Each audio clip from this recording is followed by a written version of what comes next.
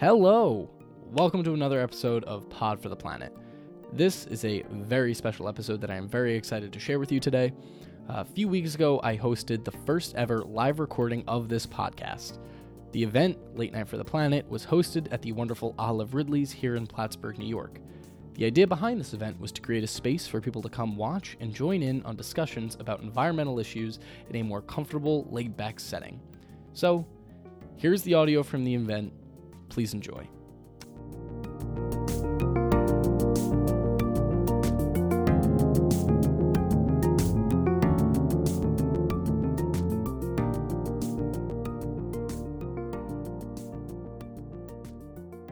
Thank you all for coming. Thank you to Timmy and to Jim here at Olive Ridley's for helping us make this a reality and embracing this idea. And with that, I want to introduce the hosts of our show, Michaela Hendrick and Charles Olson, two students for which I could not be more proud as I am right now. So big round of applause.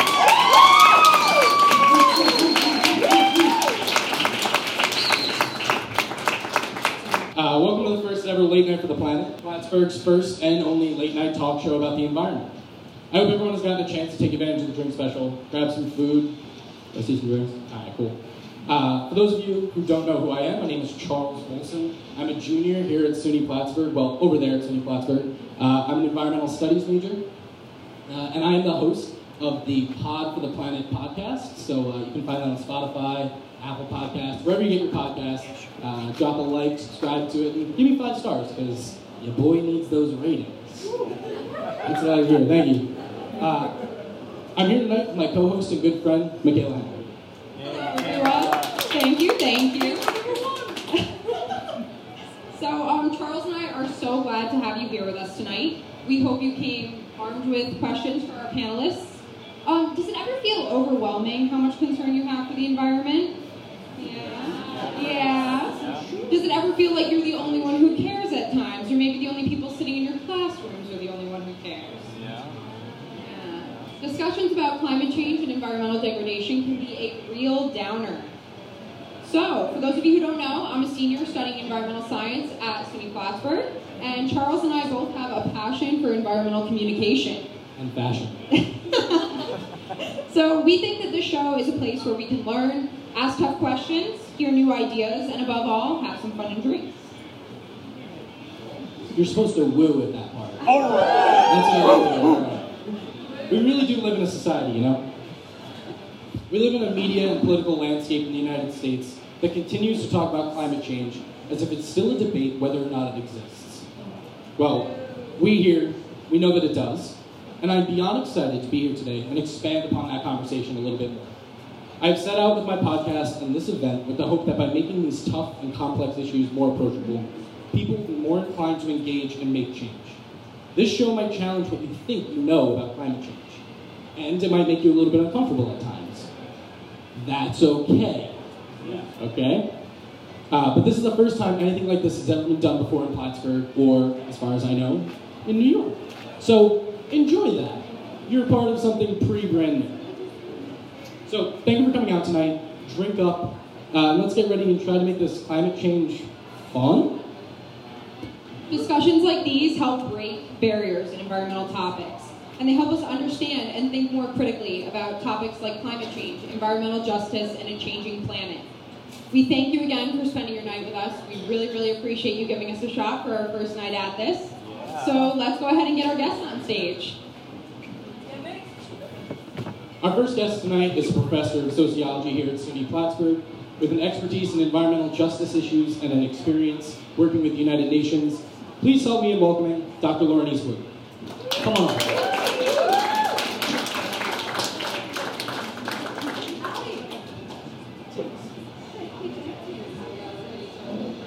A rickety table. Don't spill the beer. So just a few weeks ago, Lauren, you were on my podcast with my good friend and co-host Ramel over there in the back. Hey, Rob. And we were talking about the social justice teaching that we had at the school.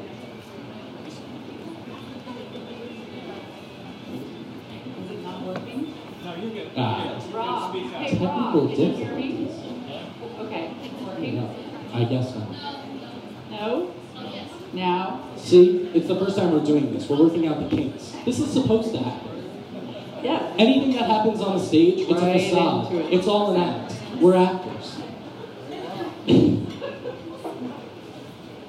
So, social justice teaching, any of you who go to city Plattsburgh, I'm sure you saw it, if you weren't able to attend anything, it happened. I didn't know that you wrote a book. And it is called Negotiating the Environment, Civil Society, Globalization, and the United Nations. Really quick. Oh my This is God, a book, I it's there. believe, right? It's right there. Read the book. So, I'll really pay quick. $10 to read it. Can you tell the audience what it's about and really Okay, if you're running low on Ambien, that is the book for you. put you to sleep? So, wait, really? No, it did put me to sleep. No, I mean, really? I'm supposed to talk about this? Wait a minute. All right, so you Give all us the know. synopsis. Am I allowed to swear? Yes, you are so Okay. on square. Y'all know that intergovernmental climate negotiations are completely fucked. So that's what I've studied and basically wrote a book about it. So read it. It's interesting, fascinating, compelling. Read it and Great. weep. Read it and weep, literally. Thank you. And now for our next guest. Bye. Yeah. No, you gotta stay up. You can keep drinking, is the thing. Oh, okay. Yeah. So, up next, I would like to welcome to the stage Dr. Michael Devine. With his hipster attire, sabbatical look. Mike, Michael has a rich professional career in early film, literature, and the visual arts.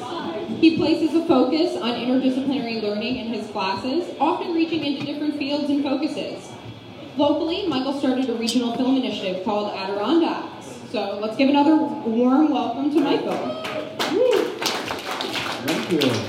All right. That's Adirondacks. It's a play on words. Docks. Any English majors in the house? Yeah. There we go. Nice. Make noise. Exactly. So, Michael. Get bullied by these environmental students. Oh, sorry. Yeah. So, artists like Kendrick Lamar are known for reaching outside of their boxes as just creators and tackling some really heavy political and social topics like mass incarceration, racism, and drug abuse.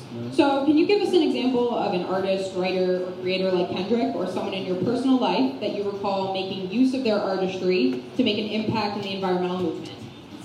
Jeez, this is. It's funny.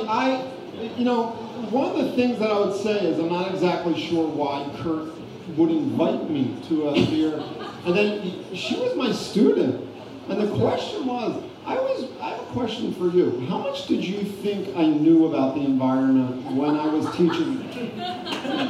Kurt spoke very, Well, very highly. I have to say, more than anything, I think the dynamic between you and Kurt in a classroom together was probably the most entertaining aspect of the class. Yeah. But I think that you gave us some great and, just rich research and knowledge on film, for sure. Thank you. Yeah.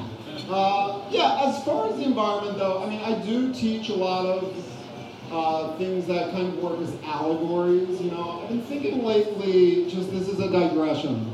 I mean, this is like, we're not talking about our book. Is this like McDonald's? In But the I was thinking freezer? about Notre Dame recently, right? Notre Dame Cathedral. And I was thinking, what is it about something that's just stone and wood that, communicates? And, how do you communicate either the environment or how do you communicate things that make people feel them, right? And I think, here's a film. Does anyone know the film Beast of the Southern Wild by Ben Zeitlin? Anybody see Beast of the Southern Wild? Yeah? Anybody see recently the Florida Project? Yeah. See, there's some great indie filmmaking going on that is indirectly about the environment. Beast of the Southern Wild is about a girl, hush puppy, she's 5 years old, and it's set against the backdrop of Hurricane Katrina, and it's a really beautiful film. I think it's one of the best films of the last decade. And I think somebody like Ben Zeitlin, he's a major filmmaker. He's got a film coming out now that's Peter Pan, it's Wendy, it's called. And it's going to have an environmental, subtle, kind of complex, allegorical backdrop. But to me, that's a successful art these days. It's not documentaries, it's not really Al Gore, it's not really things that feel didactic. It's things that feel like they're somehow allegorical and they're working on multiple levels. Yeah, absolutely. Well, thank you for that. Thank you. And now for our next guest. So lucky. Our next guest used to be a floodplain specialist for FEMA, and now currently owns her own business, which works to help counties and municipalities update their hazard mitigation plan. Please help me in welcoming Ms. Tess Grubb.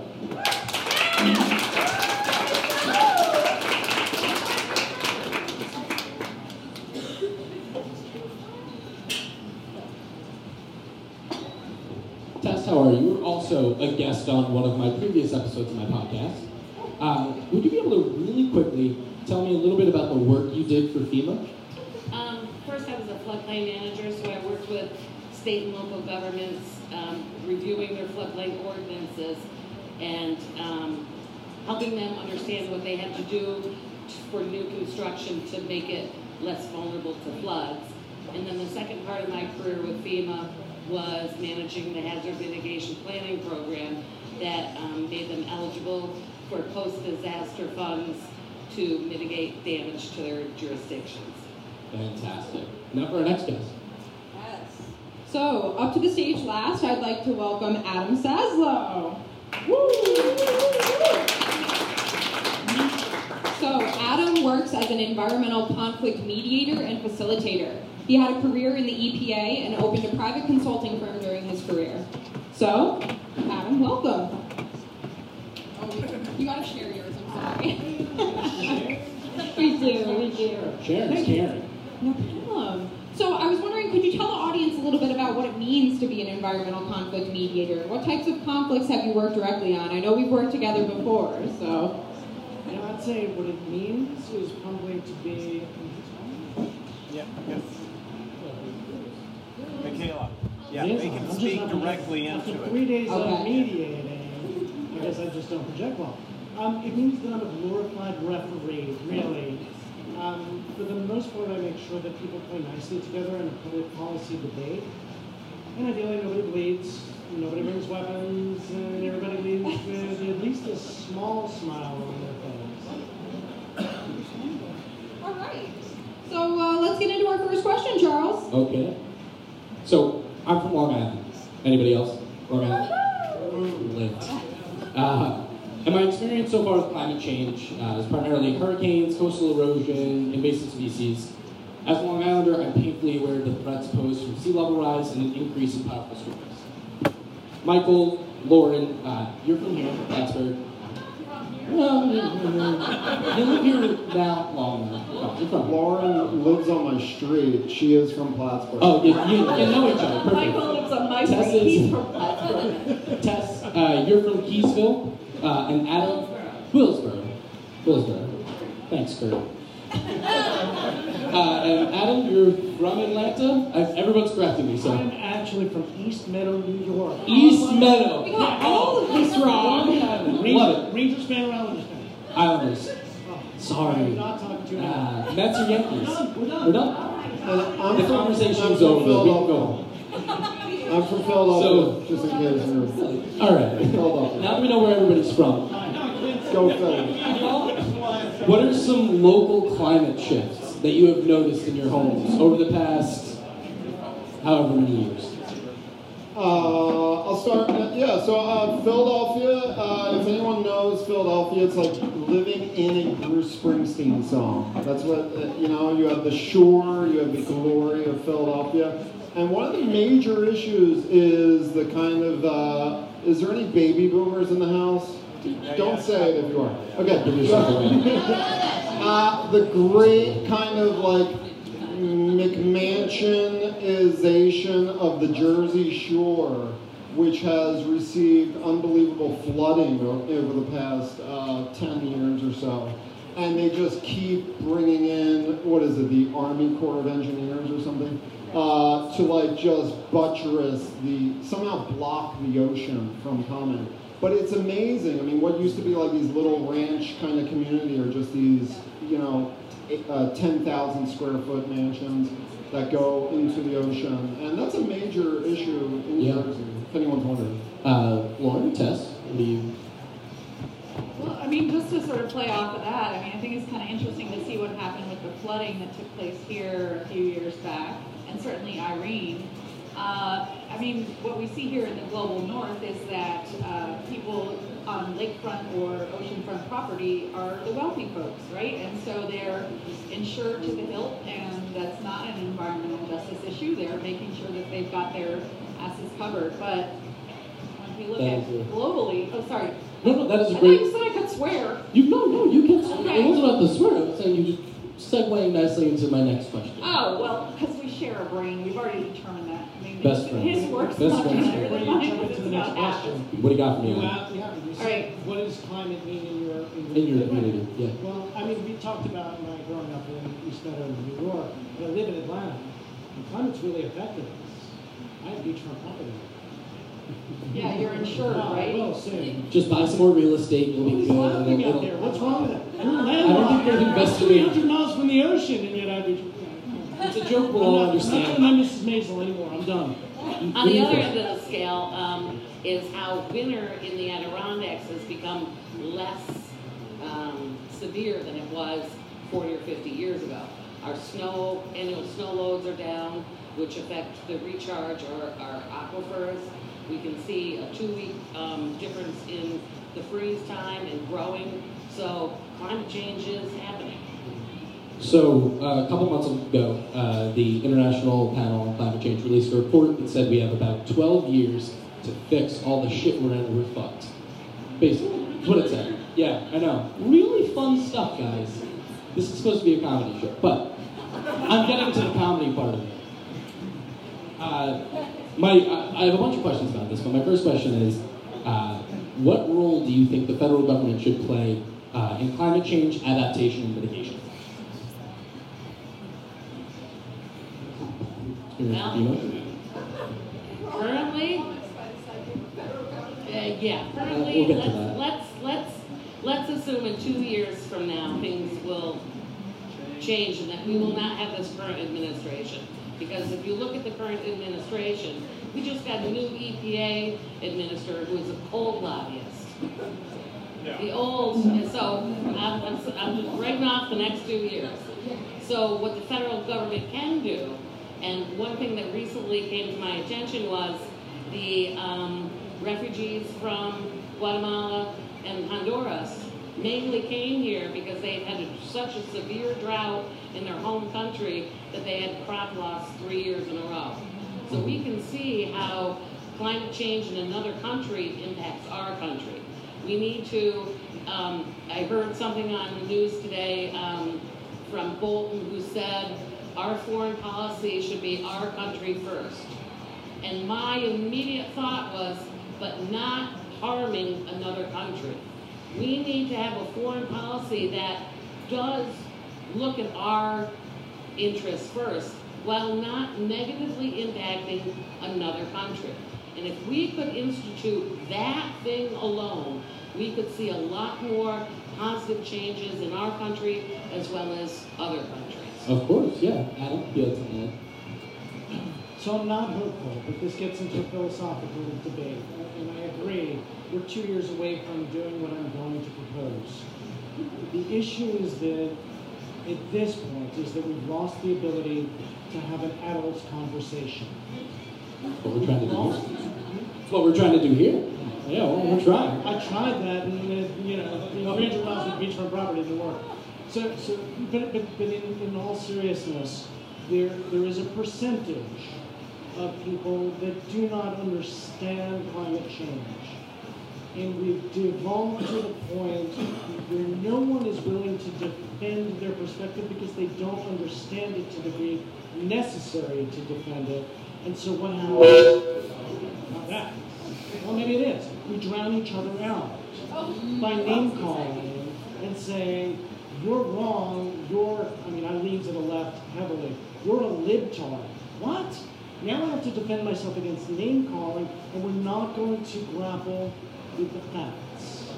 And until we grapple with the facts, as you see them, as I see them, as you see them, we can't solve that. So what can the federal government do 2 years from now? Create the stage to have the adult conversation. Awesome. My final part of this is we are currently living in the age of environmental shame. I'm sure, raise your hands if you have ever been given a weird look for using a plastic straw at Tim Hortons or somewhere. Yeah? Just the environmental majors?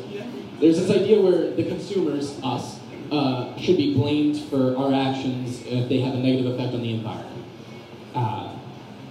My question for all of you is how do we convey to the environmental movement, convey to different groups that the blame should not be put on the consumers, should not be put on us. We need to shift our focus to the systems we live in. How can we do that? What's a pathway forward for that? Well, I think that you're in a little bit of a bind because once you're in a kind of capitalist system which not only shames but it rewards in eco purchases, the virtue signaling that is happening through that, which is the flip side of the coin of shaming, is a kind of marketing dialectic, which is, you know, it's kind of beyond the system, right? Like, so it's you're in a marketing kind of conundrum where the environment itself is just a kind of brand that you're either on the side of or you're not on the side of. Which actually suggests that consuming more but in a kind of virtuous way is a kind of good thing. There's a movie about this. It's called Fight Club. No. Not allowed to talk about that. Single serving. But so yeah, I mean, I do think that the healthy thing about the kind of Bernie Sanders dialectic of American politics right now is that the old kind of 19th century communitarian Eugene Debs, presidential Marxist candidate, 1912 got 6% of the presidential vote while in prison in 1912. That is actually in the mainstream of American society, which is actually a very healthy thing because America is a very weird place full of a lot of very weird people. And the political parties, which can be very vanilla and have been post-World War I, post-Woodrow Wilson, don't give you that kind of sense, right? Like in the past, you know, people would like kill each other on the congressional floor. Do we want that? I don't know, but I mean, like, it's, you know, it's dueling. I mean, yeah. All right, but dueling, that's what I have. Are we allowed to argue with each other? Yes, please argue. Because I'd like to contest the fact, and I'm not arguing with you, hipster mustache man. He's my neighbor, I'm allowed to give him a little shit. So, but I'd like to take issue with the fact that we're not doing something about climate change because we don't know. Because I don't think that's the issue. I mean, this is an issue, like, we accept science when it deals with cancer research. We accept science when it deals with a whole anti-vaxxers aside. But, I mean, climate science, there has been the manufacture of denial. So, I mean, I don't think it's just coming down to whether we can have an adult conversation or not. If we look historically, the whole reason that we do not have people on board in the United States, and I'm taking an international perspective here because we are an outlier. We are a country that it has our head in the sand on purpose due to the fact that the manufacture of denial has been a major part of our fabric. And to tie on to what hipster man over there is saying, like, I do really think that it's a part of our identity. I have a name. I'll remember it one of these days. So, sorry. But it's really part of our identity, this treadmill of production. Use more resources, you're a better American. I mean, consume. So I think that's something that we really need to address before we move on to another question. In case you missed it, she's coming after me.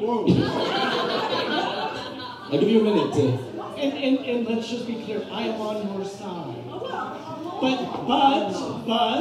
But 7% of America is not on our side, and that's but they're in control. Whatever the number is, they are in control. And until A, they're not in control, or until B, we have an adult conversation with them. We, you and I on the same side. I feel like we're not being adults. We on the same side lose. So we're actually going to get to that in our next couple of questions. All right. I just want to make one point that 99.9% of Americans, August of 2018, were looking at their TV for a thing called an eclipse, based on scientists' predictions. Everybody was knowing what was going on that day. Well, our president was looking at it with his eyes. People traveled thousands of miles to be in that cone where it was dark. So if we can say, 99% of the people relied on science to know where to be if they wanted to experience the eclipse in person, there has to be a way to likewise start with basic scientific principles about climate change to start the conversation. And we're going to get to that with our next couple of questions. Okay. Awesome. All right. So, our next question. Climate change first became news 30 years ago. So why haven't we fixed it? It took, in the time that it took to build the case that climate change is a pollution problem, it's become unnervingly more than that. So this is an excerpt from National Geographic author Andrew Revkin, who stated, "There were scattered news reports through the decades, including a remarkably clear 1956 article in the New York Times that conveyed how accumulating greenhouse gas emissions from energy production would lead to long-lasting environmental changes.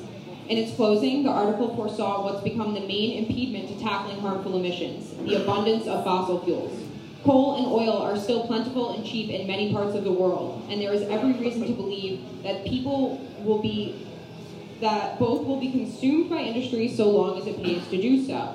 So why haven't we been more effective in engaging people with news? What has changed in the past 20 to 30 years in news coverage that you personally have seen, and how has the media landscape changed?"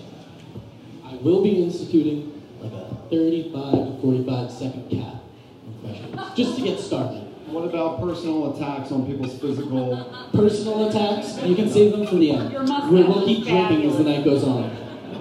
2 more beers, then we can attack. What has happened to the media environment? The media environment in the 21st century looks like the media environment of the 1890s.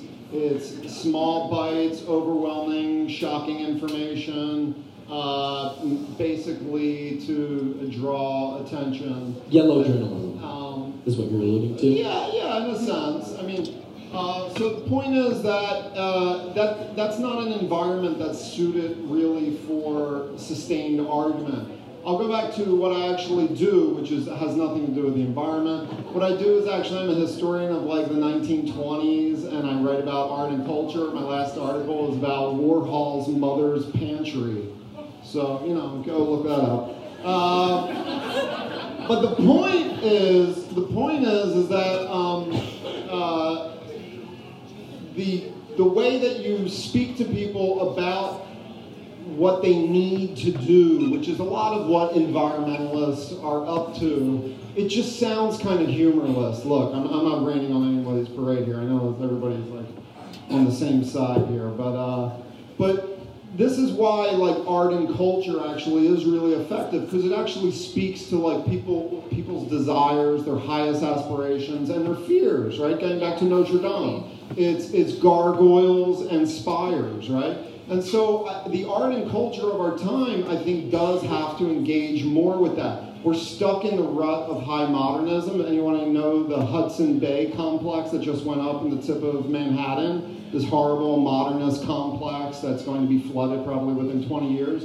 Modernism was always about huge international structures that could just show the Tower of Babel might of humanity. And that has to change, and it slowly is going to change. But that's a difficult thing to kind of break away from. That's post-World War II kind of culture. So the question of like how to convince people of this is stories that are local and significant and human. And like Adirondacks, what I do, like documentary movements, folk movements, a return to kind of like a folk wisdom, a husbandry of the land, and stuff like that is like all signs of health.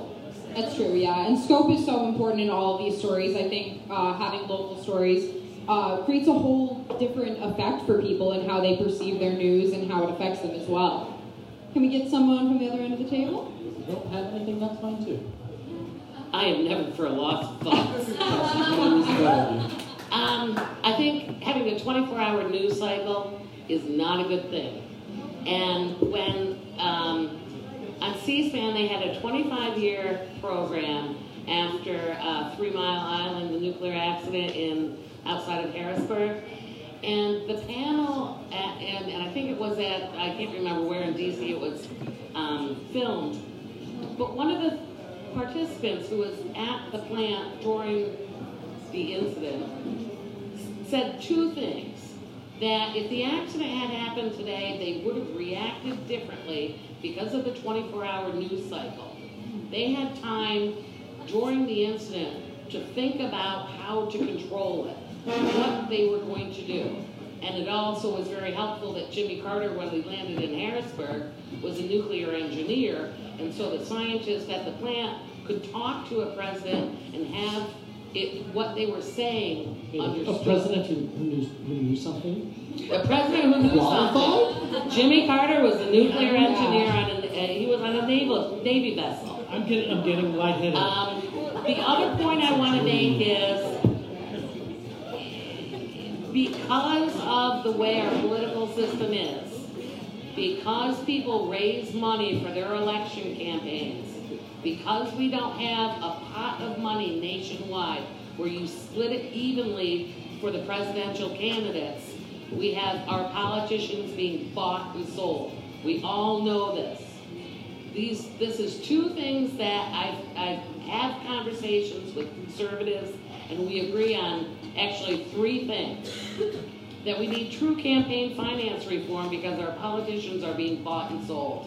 We need term limits so that we get new blood in there. And the 3rd thing that I've found and was amazed that it is an agreement upon, nobody wants to have an abortion. I think with that. And if you start from that, especially that 3rd point, that is the one area where I can talk with an anti-choice person, and that is the seed that everyone can agree that nobody wants to have an abortion. I know we're getting on a different thing, but let's pull us back to you. So we are going to go into a game next, but I just want to talk really quickly to wrap up that conversation about media, that it can often feel like we're drowning in doom and gloom media. So I encourage all of you, try to look for optimistic news outlets. There are lots of people out there telling good stories as well that can really help motivate people a lot better than the doom and gloom cast. So definitely look to those. Okay, so for our game. So this game is called I Call Bullshit. So, related to the topic of news and attention-grabbing headlines, we've moved into an era of clickbait-flooded news stories and viral videos. There's days you read headlines and start questioning what's fake news and what's not. We're going to put an audience member's fake news filter to the test. So here's how it's going to work.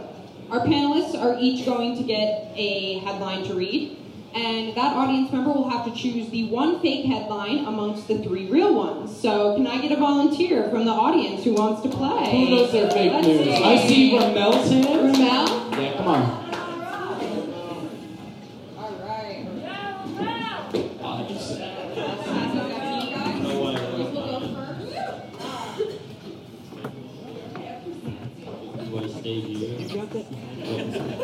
Yes, okay, so first, why don't you introduce yourself, tell everyone what you study, where you're from. Alright, my name is Ralph Pacheco. I'm a junior in senior Plattsburgh. I'm a environmental studies major with a minor in planning and geography. On stage, remember, brother. On stage? On stage. Okay. Here I am.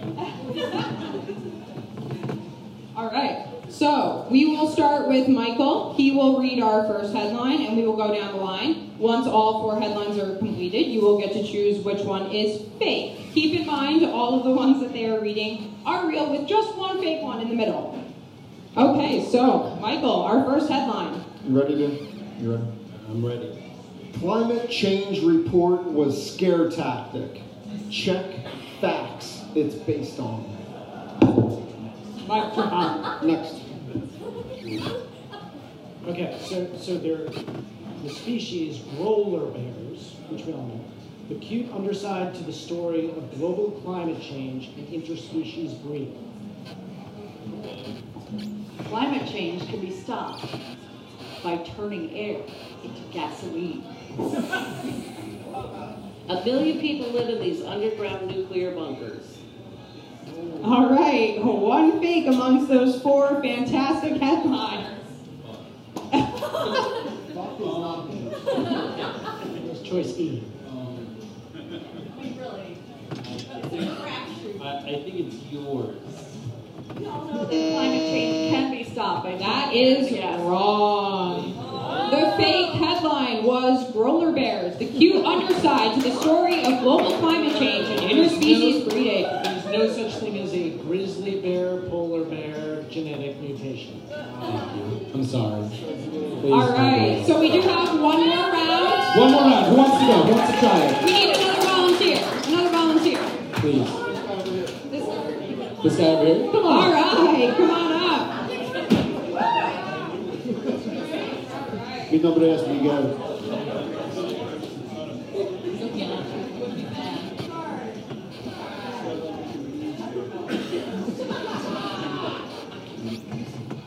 Okay, quickly, what's your name? Miguel. Nice to meet you. All right, so let's hear our headlines. Floating cities could ease the world's housing crunch. The glaciers are melting. Why you should be road tripping to see them before they're gone. 3 strategies for finding snow. As waters rise, Miami Beach builds higher streets and political willpower. That one. That's fake. And the answer was the glaciers are melting. Why you should be road tripping to see them right now.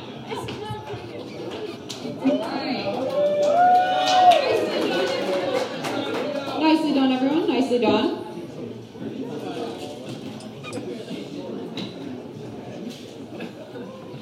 So we do have a short video for everyone to see. I think that you will recognize her face, so we will go ahead and play that.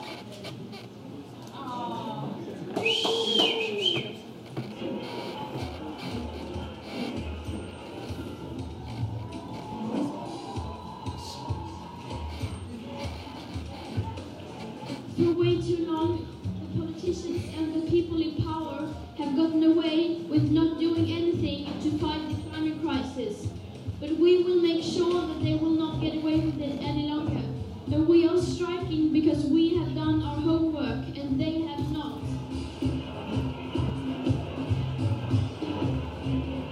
Some say that we are fighting for our future.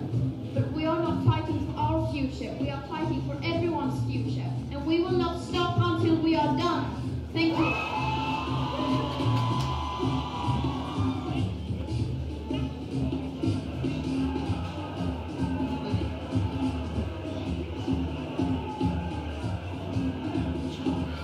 We need to focus every inch of our being on climate change. Because if we fail to do so, then all our achievements and progress have been for nothing. And if you still say that we are wasting valuable lesson time, then let me remind you that our political leaders have wasted decades through denial and inaction. If I were in charge, I would tell the truth, the emergency of the situation and what we need to do and what we need to do to try to save what can be saved. Because most people I talk to, they don't have even the basic knowledge about the climate crisis. They don't know what the climate is. They don't know what the environment is. And that is absurd if people don't know these things.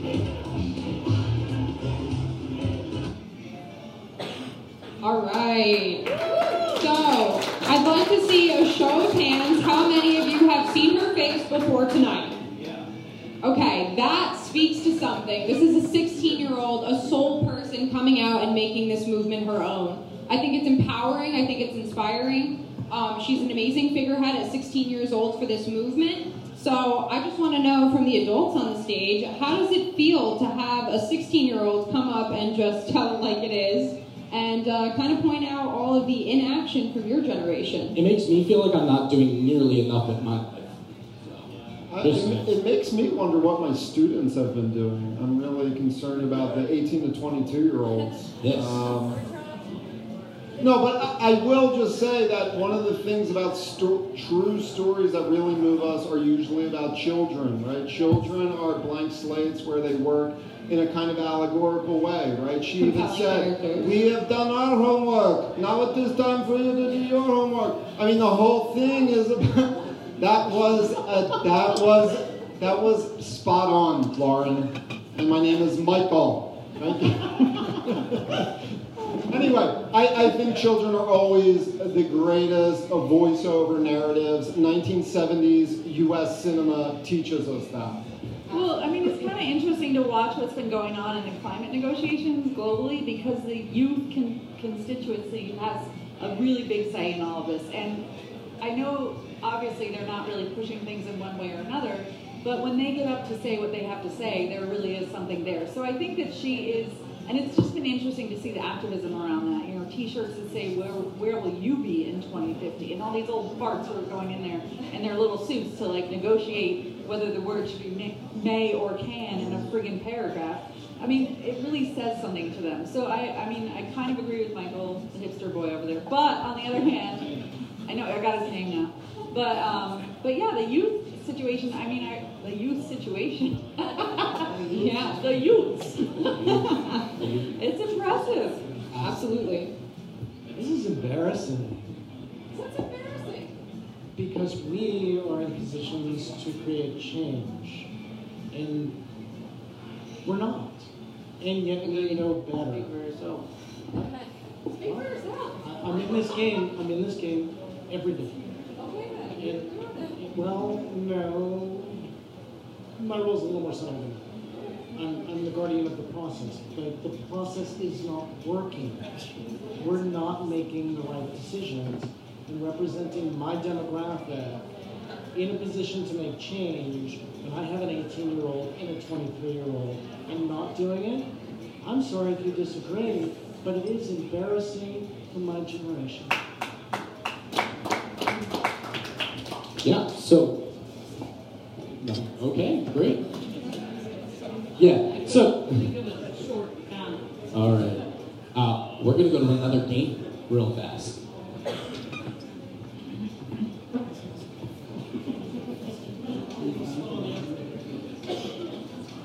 All right, y'all are going to love this one.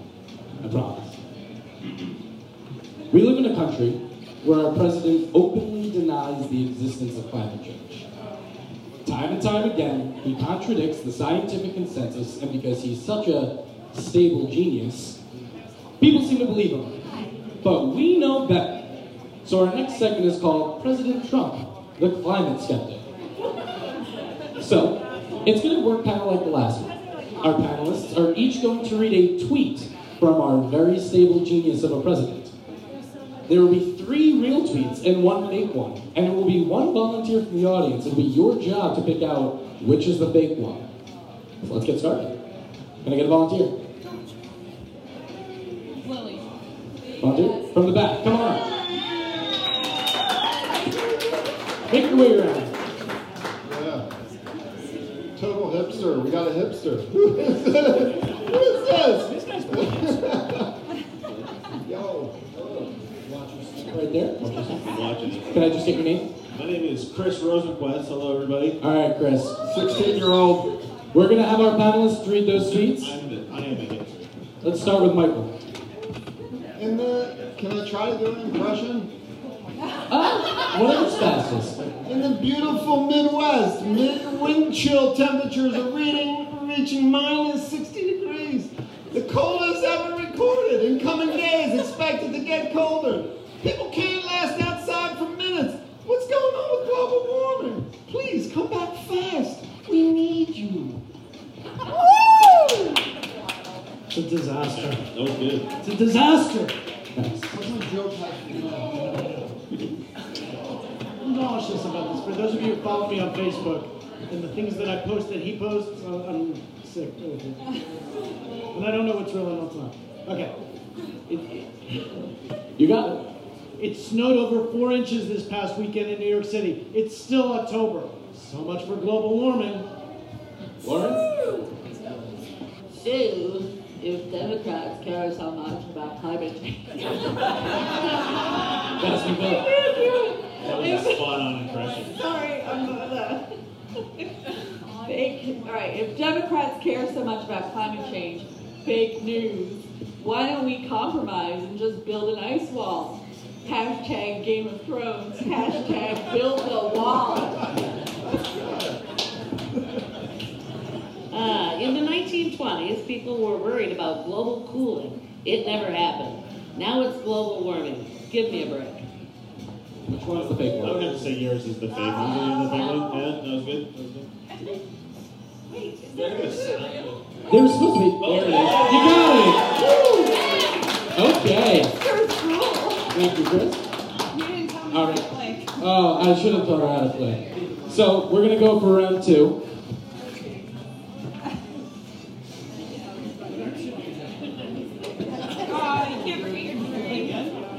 Am I playing again? We're gonna get another audience. There's so many more. Another volunteer. Okay, can we get another member of the audience? Who wants to do it? Who knows our president? Come on, guys. That's it. That's what I like to see. Come on up.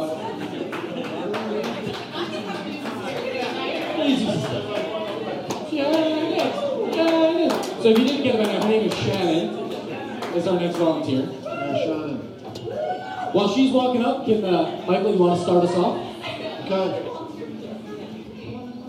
We got to keep moving, Shannon. Come on. With unusually high temperatures in Alaska, it looks like the state could turn into a top summer destination. Big tourism dollars. Congratulations, Alaska. For those that constantly say that global warming is now climate change, they changed the name. The name global warming just wasn't working. How is the Paris Environmental Accord working out for France?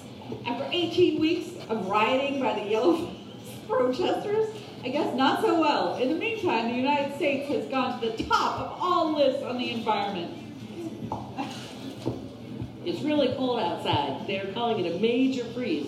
Weeks ahead of normal. Man, we could use a big fat dose of global warming. I'm gonna go with the first one. Ah. You got it. Thank you for playing. So that was our segment, President Trump, the climate skeptic. Thank you. And now our final question. And we're going to get into the meat of it here. You all have brought up something that goes on to this question, and I wanted to make sure we all got it. So we're here. Our political system and media environment today create a landscape of polarizing stories. We know the power that story and framing has in our political process, and that holds true for the climate movement and environmental policy. Issues such as migration, economic inequality, and how people perceive the threats associated with a warming environment all face the same limitations from the framing of the delivery. From the game we just played, we saw just how prevalent climate denial is in the media environment.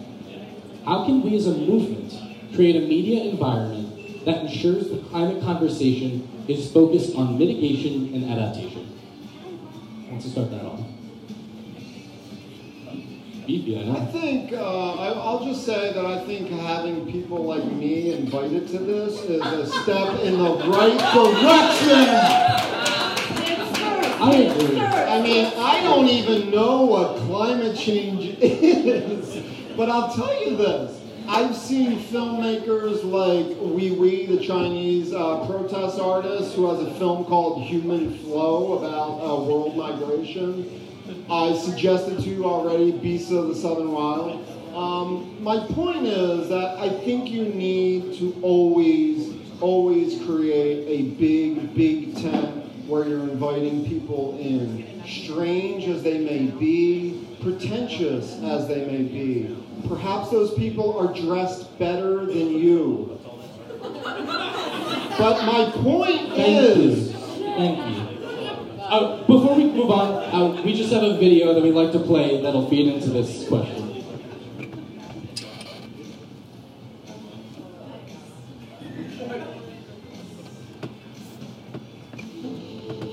From wildfires in Alberta to hurricanes in Puerto Rico, climate change is one of the reasons many of us are forced to leave our homes in search of a safer place to live. We keep hearing that migration is a crisis, and it is for the people affected. But did you ever notice that the same leaders denying climate change are the ones drumming up fear and hatred against migrants?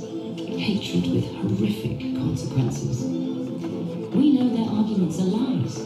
In the real world, immigration builds our economies. Wealthy countries are already facing aging populations, and seriously taking on climate change will create millions more jobs than there are workers to fill them. But it's not about the truth. These leaders are stoking fear to divide the progressive majority, so they can take power and protect the status quo. The rich getting richer by wrecking the climate and abusing workers. As the saying goes, the enemy does not arrive by boat, he arrives by limousine. More and more people in the climate movement are connecting the dots. To win climate justice, we need to oppose racism. We know the world's wealthiest countries have burned most of the carbon that is driving climate change today. Asserting the rights of migrants affected by these storms, floods, and fires is a way of paying back our climate debts and refusing to be divided. When we fight together, we win.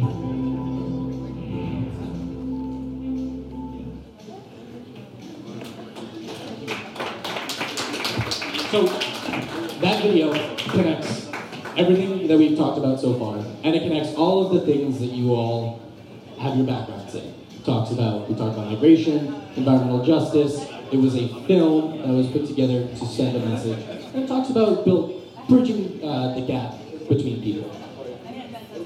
My only question from that, and we're going to end with this question here, is how do we develop an environmental narrative that brings in all stakeholders of all race, all economic class, all political affiliation? How do we bring them in to create a diverse and effective movement? All right, this is me, because that's my job. And it plays on the big tent comment that you just made, which I really believe in, hipster man. I need a little latitude here, because it's actually the same answer to the question before that I'm going to give now. How do we bring people in? I think for the professors here, for the administrators of SUNY Plattsburgh, and for the students who are in the audience, I think it's on you to demand change. And here's the change. You three over there can go away because you heard this before. I said this to them when I was talking before. So, this is a 2-minute story, maybe 90 seconds. So my fiance and I had a conversation this week about higher education and how her Alabama father said he would not pay for marketing courses or science courses or technical knowledge that she was going to acquire wherever she went to school. He said that the key to growth was in liberal arts. And I said, man, I hire people and fire people every day. I don't hire people with liberal arts degrees. I need people to come in with technical knowledge. And she said, hold on a second. When you're exposed to liberal arts, you're exposed to culture and literature and politics and religion and things that you don't find comfortable in your little buckets. And you learn to think critically and you say, why is that? And you look inwardly and you say, why do I believe the things that I do? And this generation, the generation that is being taught today, is being taught specialization with so little general ed that we lose the ability to question, to say, why do you believe what you do? Why are you making the decisions that you do? Why aren't we including indigenous populations or people of other race or beliefs? We lose that ability and we take our information from Fox News and from MSNBC. My boy Chris Cuomo is on TV now. I get a lot of information from him and I settle in with my glass of wine every weeknight.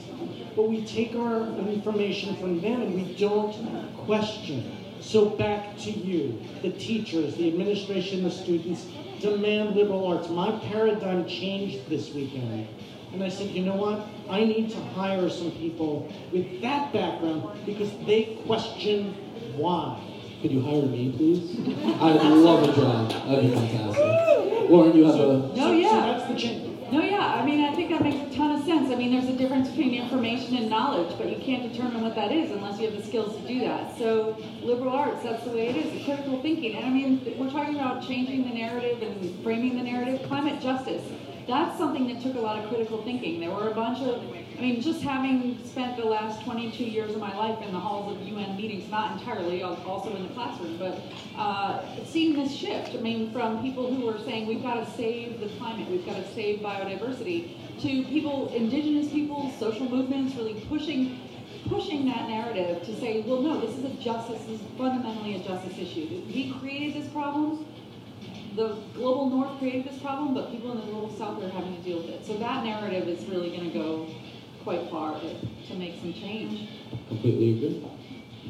So, thank you all. That wraps up our discussion for now. We are going to open the floor up for 2 minutes to some questions from the audience for our panelists. Anybody have any questions? Come on. You know you got one, guys.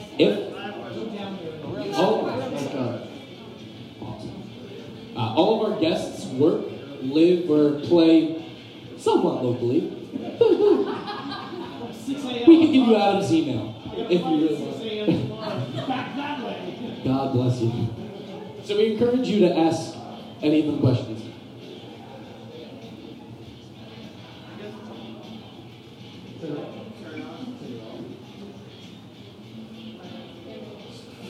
Hello? Okay.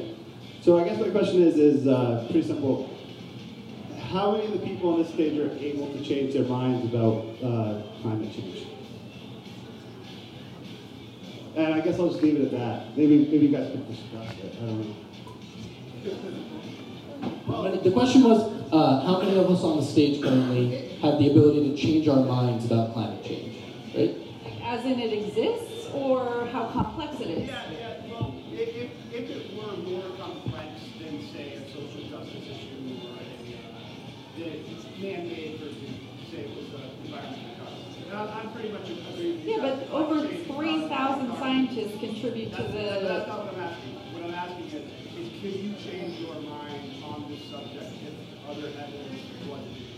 If evidence? Yeah. So if all of the scientists who contributed to the next assessment? That's not how empiricism works. Wait. Madam, could you challenge me in?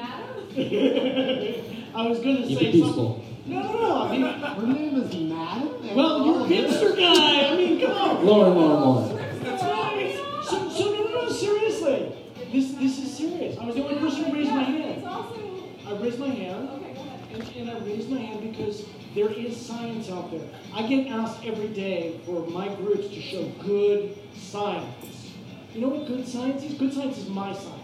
That's what it's code for people that says support my argument. And you know what? As a process guide, I actually do respect good science. If somebody could show me good science that says that climate change is not real, I'm open to the possibility of acceptance. And I think it's incumbent on all of us to be open to science such that maybe it does contradict our values. That's okay. So you're suggesting... Call me sir. Because I called you madam. All right, so madam, you're suggesting that to make them equal. But, so you're suggesting that, so if someone were to say evolution is complete bunk, and we've got one scientist out there who's got some really great scientific methods that are well, that's the whole point, is there are 3,000 plus scientists who contribute to the assessment report. I'll take this as a no. I mean, the one scientist is not going to convince me, because we have scientists who are saying this, and lo and behold, they're paid by ExxonMobil. Wait, what? You don't sit down with one scientist and say, show me your research. Well, one That's becomes not how two. peer review works. One becomes two, two becomes three, three becomes four. You got to If be they're open all to the being first. paid by ExxonMobil. So you would tell me, you would say, no, I'm not even going This isn't to a listen. belief issue. This isn't a belief issue. Can we get another question from the audience? Ray Johnson?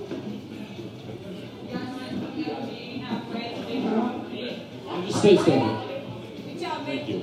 I heard a comment the other day, I won't say who it was from, that wind turbines cause cancer. The president said that. I'm not naming any names. What are your comments about that comment? Wind turbines? I have not done any research to investigate that, so I am only speaking from my personal belief, not science-based, but it seems that it would be a small probability that you would cause cancer from a wind turbine, but I have not done any of the research. Let's not even entertain. And this speaks to the importance of good science, right? Exactly. Continued education. Nick, you want to take us out here? You have a question back here. Oh. All right. You guys want to shout, or do you want to come up for a mic? I guess I'll shout. This is more of a comment thing. I just wanted to know opinions on how whitewashed the environmental movement is. I can talk a little bit about that. Not So, from you, Charlie. I hear this from you every day. How whitewashed or greenwashed? Whitewashed. So I mean, this is a huge issue. I mean, I've been looking at this. It's one of the things that I'm really fascinated about. And one of the things, so it depends what environmental movement. So if you look at environmental movements in the global north, then yeah, I mean, that's a huge issue. But one thing I have noticed is that this justice component that's been taken into environmental movements is something that's shoved that discourse in another direction. But environmental movements in the global south are completely different. And so you see these forces coming together on the international stage. And so, yes, I mean, I think that that is definitely needs to be asked. I just tell you, I said huge like 20 times. Am I a trumpet or what? It's hugely important. But no, what you're asking is very good. I mean, and the fact that you've asked that question demonstrates that we're moving somewhere. And yeah. So great.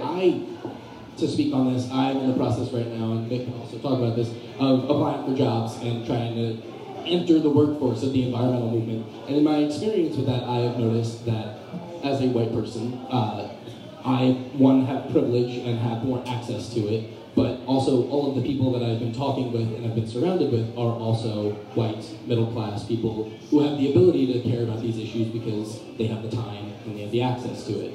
Another thing to talk about with that would be the access to recreation and the affordability of that. But that is a conversation for another time. You want to take one more question? I think we're good for questions. Let me just add to that last question. So next fall, I should be bringing a African-American lawyer named Brian Gilmore. If you read Ta-Nehisi Coates' book, Between the World and Me, he's one of Ta-Nehisi Coates' mentors. And he's a lawyer from Michigan, related to like Flint, Michigan area. And one of the things that I would add, because I'm not a part of the environmental movement, is that I think it's important to draw threads and seams between things. He's a lawyer who represents issues of housing and the underserved and things like that. But you may look at him and say, oh, he doesn't have anything to do with the environmental movement.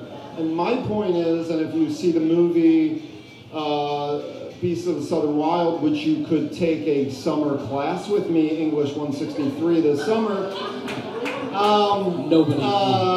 What you would see is that I think theorists of the environmental movement should draw those webs and show the threads that connect things, because it's very easy to have a monolithic view of things, and that's what art and culture does. It makes things more complicated, more nuanced.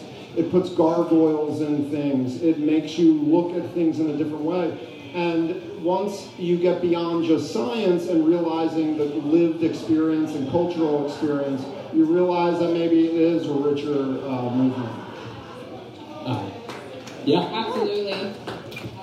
Mick, you want to take us out? Yes. All right. So to wrap up that, I want to thank our audience members for these great questions, for participating, for coming. It means the absolute world to us for you to give us a shot, so we really, really appreciate it.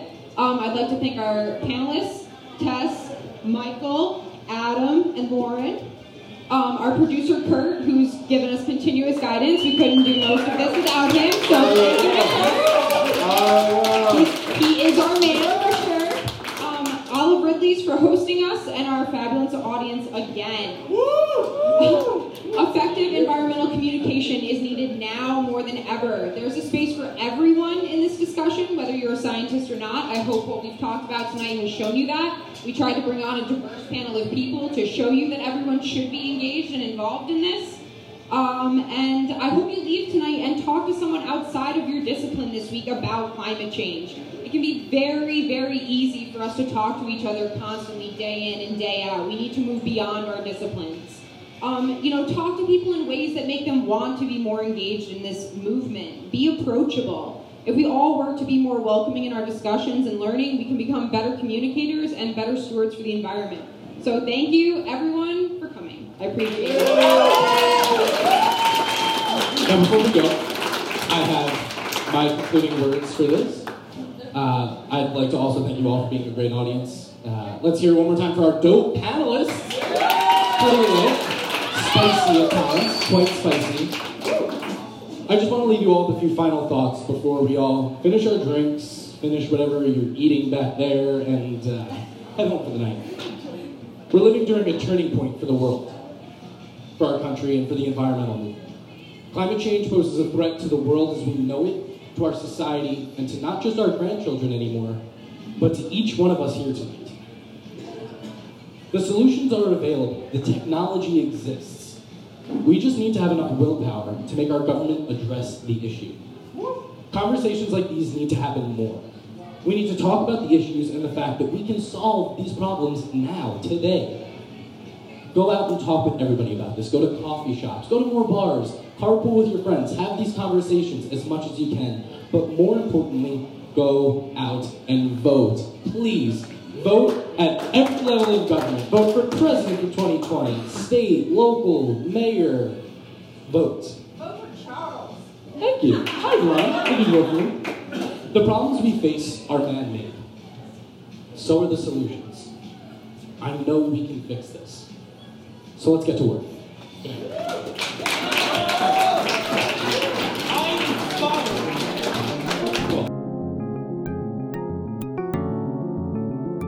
I'd like to take this time to thank Professor Kurt Gervich for helping us produce this fantastic late night show. I'd like to thank my fantastic co-host Michaela, our excellent panelists for their insight, all the people who came out to the show live at Olive Ridley's, and all the people who viewed it on the live stream. And I'd like to thank the good people at Olive Ridley's for letting us use the space. As always, if you have any questions or comments or suggestions, you can DM me on Instagram at char_Olsen16, or you can now follow me on Twitter at pod4, that's the number 4, the planet. And again, thank you for listening.